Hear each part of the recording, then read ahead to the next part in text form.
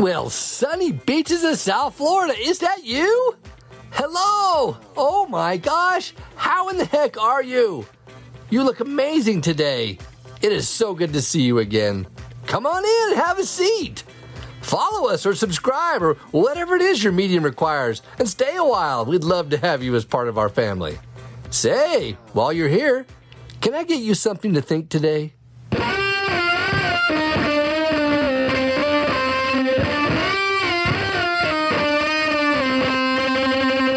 As we stroll past Halloween and the autumn season rolls on, I am reminded at all the things I have aspired to as a kid. You know, Halloween for me was always dressing up as things we wanted to be or become. It was usually fantasy or reality in many ways. Like I wanted to be a cowboy or an Indian, marshals of the Old West or astronauts, things we saw on TV. And aside from that, one year my cousin Matt made a full-size wolf head that he could wear, and he engineered the jaws to move with his own. Scared a lot of kids with that. And aside from the normal things in first grade, Timothy Castro brought some white body paint to school. And on that Halloween, he painted a big white star around my right eye and made me into his impromptu Kiss band member, who were really popular at the time. Now, I don't remember my mother's reaction to my rock star aspirations, but I am certain as a devout Christian that she was not impressed with my trajectory on that Halloween. But aside from all those things, surprisingly, the thing I wanted to be most when I grew up was a fire truck. Yeah, you heard that right. Fire truck. And there's good reasons for that. My Grandpa Ed sold and repaired fire trucks, and specifically sold the American LaFrance line of fire engines. I remember going to his house in Salt Lake City and seeing all of his scale model replicas of fire trucks. They were mostly children's toys, but he displayed them as if they were collector's items, and occasionally we got to take them down and play with them if we were careful. Now, these weren't just regular, ordinary toys. These were full-scale models, steel fire trucks. Not like your little rinky-dink plastic things like we have today.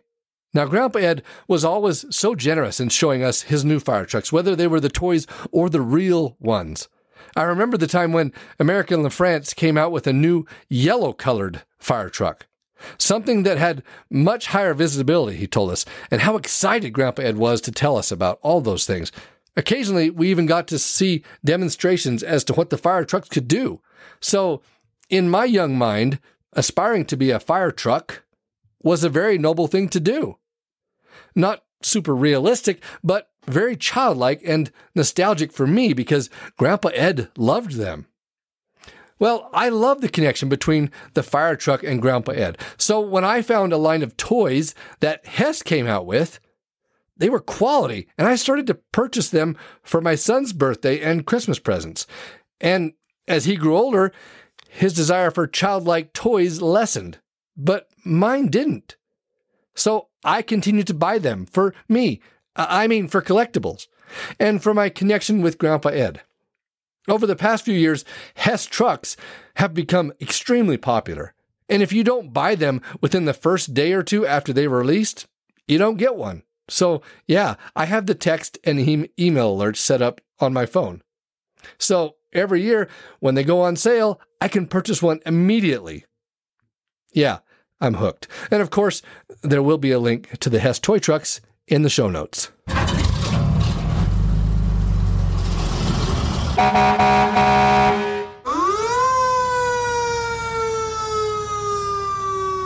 Now, another aspect of autumn is spiders. It's interesting that the autumn season in the northern hemisphere includes a migration of spiders to the indoors. So around, coincidentally, Halloween time, those 8-legged freaks seem to be climbing out of the electrical outlets. You know, while living in Rigby, Idaho in the fall of 2014, I was shocked to see the amount of arachnids in the house, and particularly in the shower area. I mean, it's better than on the ceiling over your head at night, but just barely. Living in a huge agribusiness state didn't help the fact that part of a healthy pharmacology is spiders. And during another autumn season in Arizona, I had a large hairy wolf spider climb into my car as I carelessly left the windows cracked to keep it from getting so scalding hot on those late fall days. Well, I noticed this bugger's presence when I went to join a friend for lunch. I was going to offer her a ride in my car, but that son of a gun slinkered out of sight faster than I could track him down. And so instead of freaking her out that I had a spider in my car, I asked if we could just take her vehicle. Well, as we left, I rolled the windows down slightly, hoping that creature would scramble out of my car. Anyhow, when lunch was over, I looked all over the car and couldn't find that hairy monster anywhere, so I figured, it must have vamoosed out on its own. Well, the next morning at 3:30 a.m., still very much dark, on my drive to work, I noticed from the streetlights a scampering silhouette across my driver's side window next to my face. As reality sunk in, I saw that the assumption about the spider escaping was absolutely not true. As I was staring at that spider, going at a high rate of speed and just inches away from him being a snuggle buddy. So I don't know exactly how spiders got spun into the web of Halloween, but it's timely, if nothing else.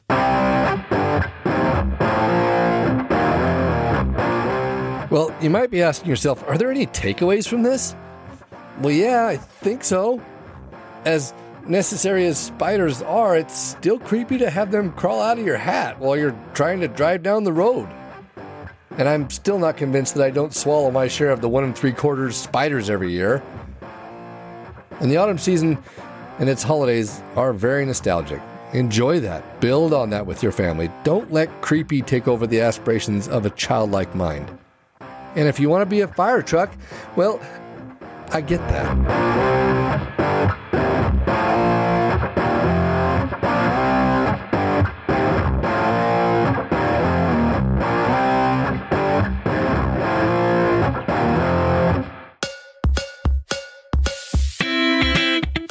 Well, dag blasted, I sure enjoyed the visit today. If you gained something from it, be kind enough to follow us and leave a review. And do it right now. If you would, it'd sure be appreciated. Your comments have been so considerate and honestly left me blushing. And good night, those reviews make a big difference in the program's visibility. On the Apple platforms, you select the Go to Show option, and then click the circle plus sign at the top right to follow. Then scroll down below the episodes to leave some stars and a review. Them algorithms need all the help they can get, so as I could disrupt more good folks like you. So I tell you what, if you got a friend or three that you just don't like very much, well, share this podcast with them and let us bug them for a while. And if you have comments or suggestions for future discussions, well, don't just keep them to yourself. We'd love to hear from you. You could DM us on our Instagrams at fyo.podcast. And thank you.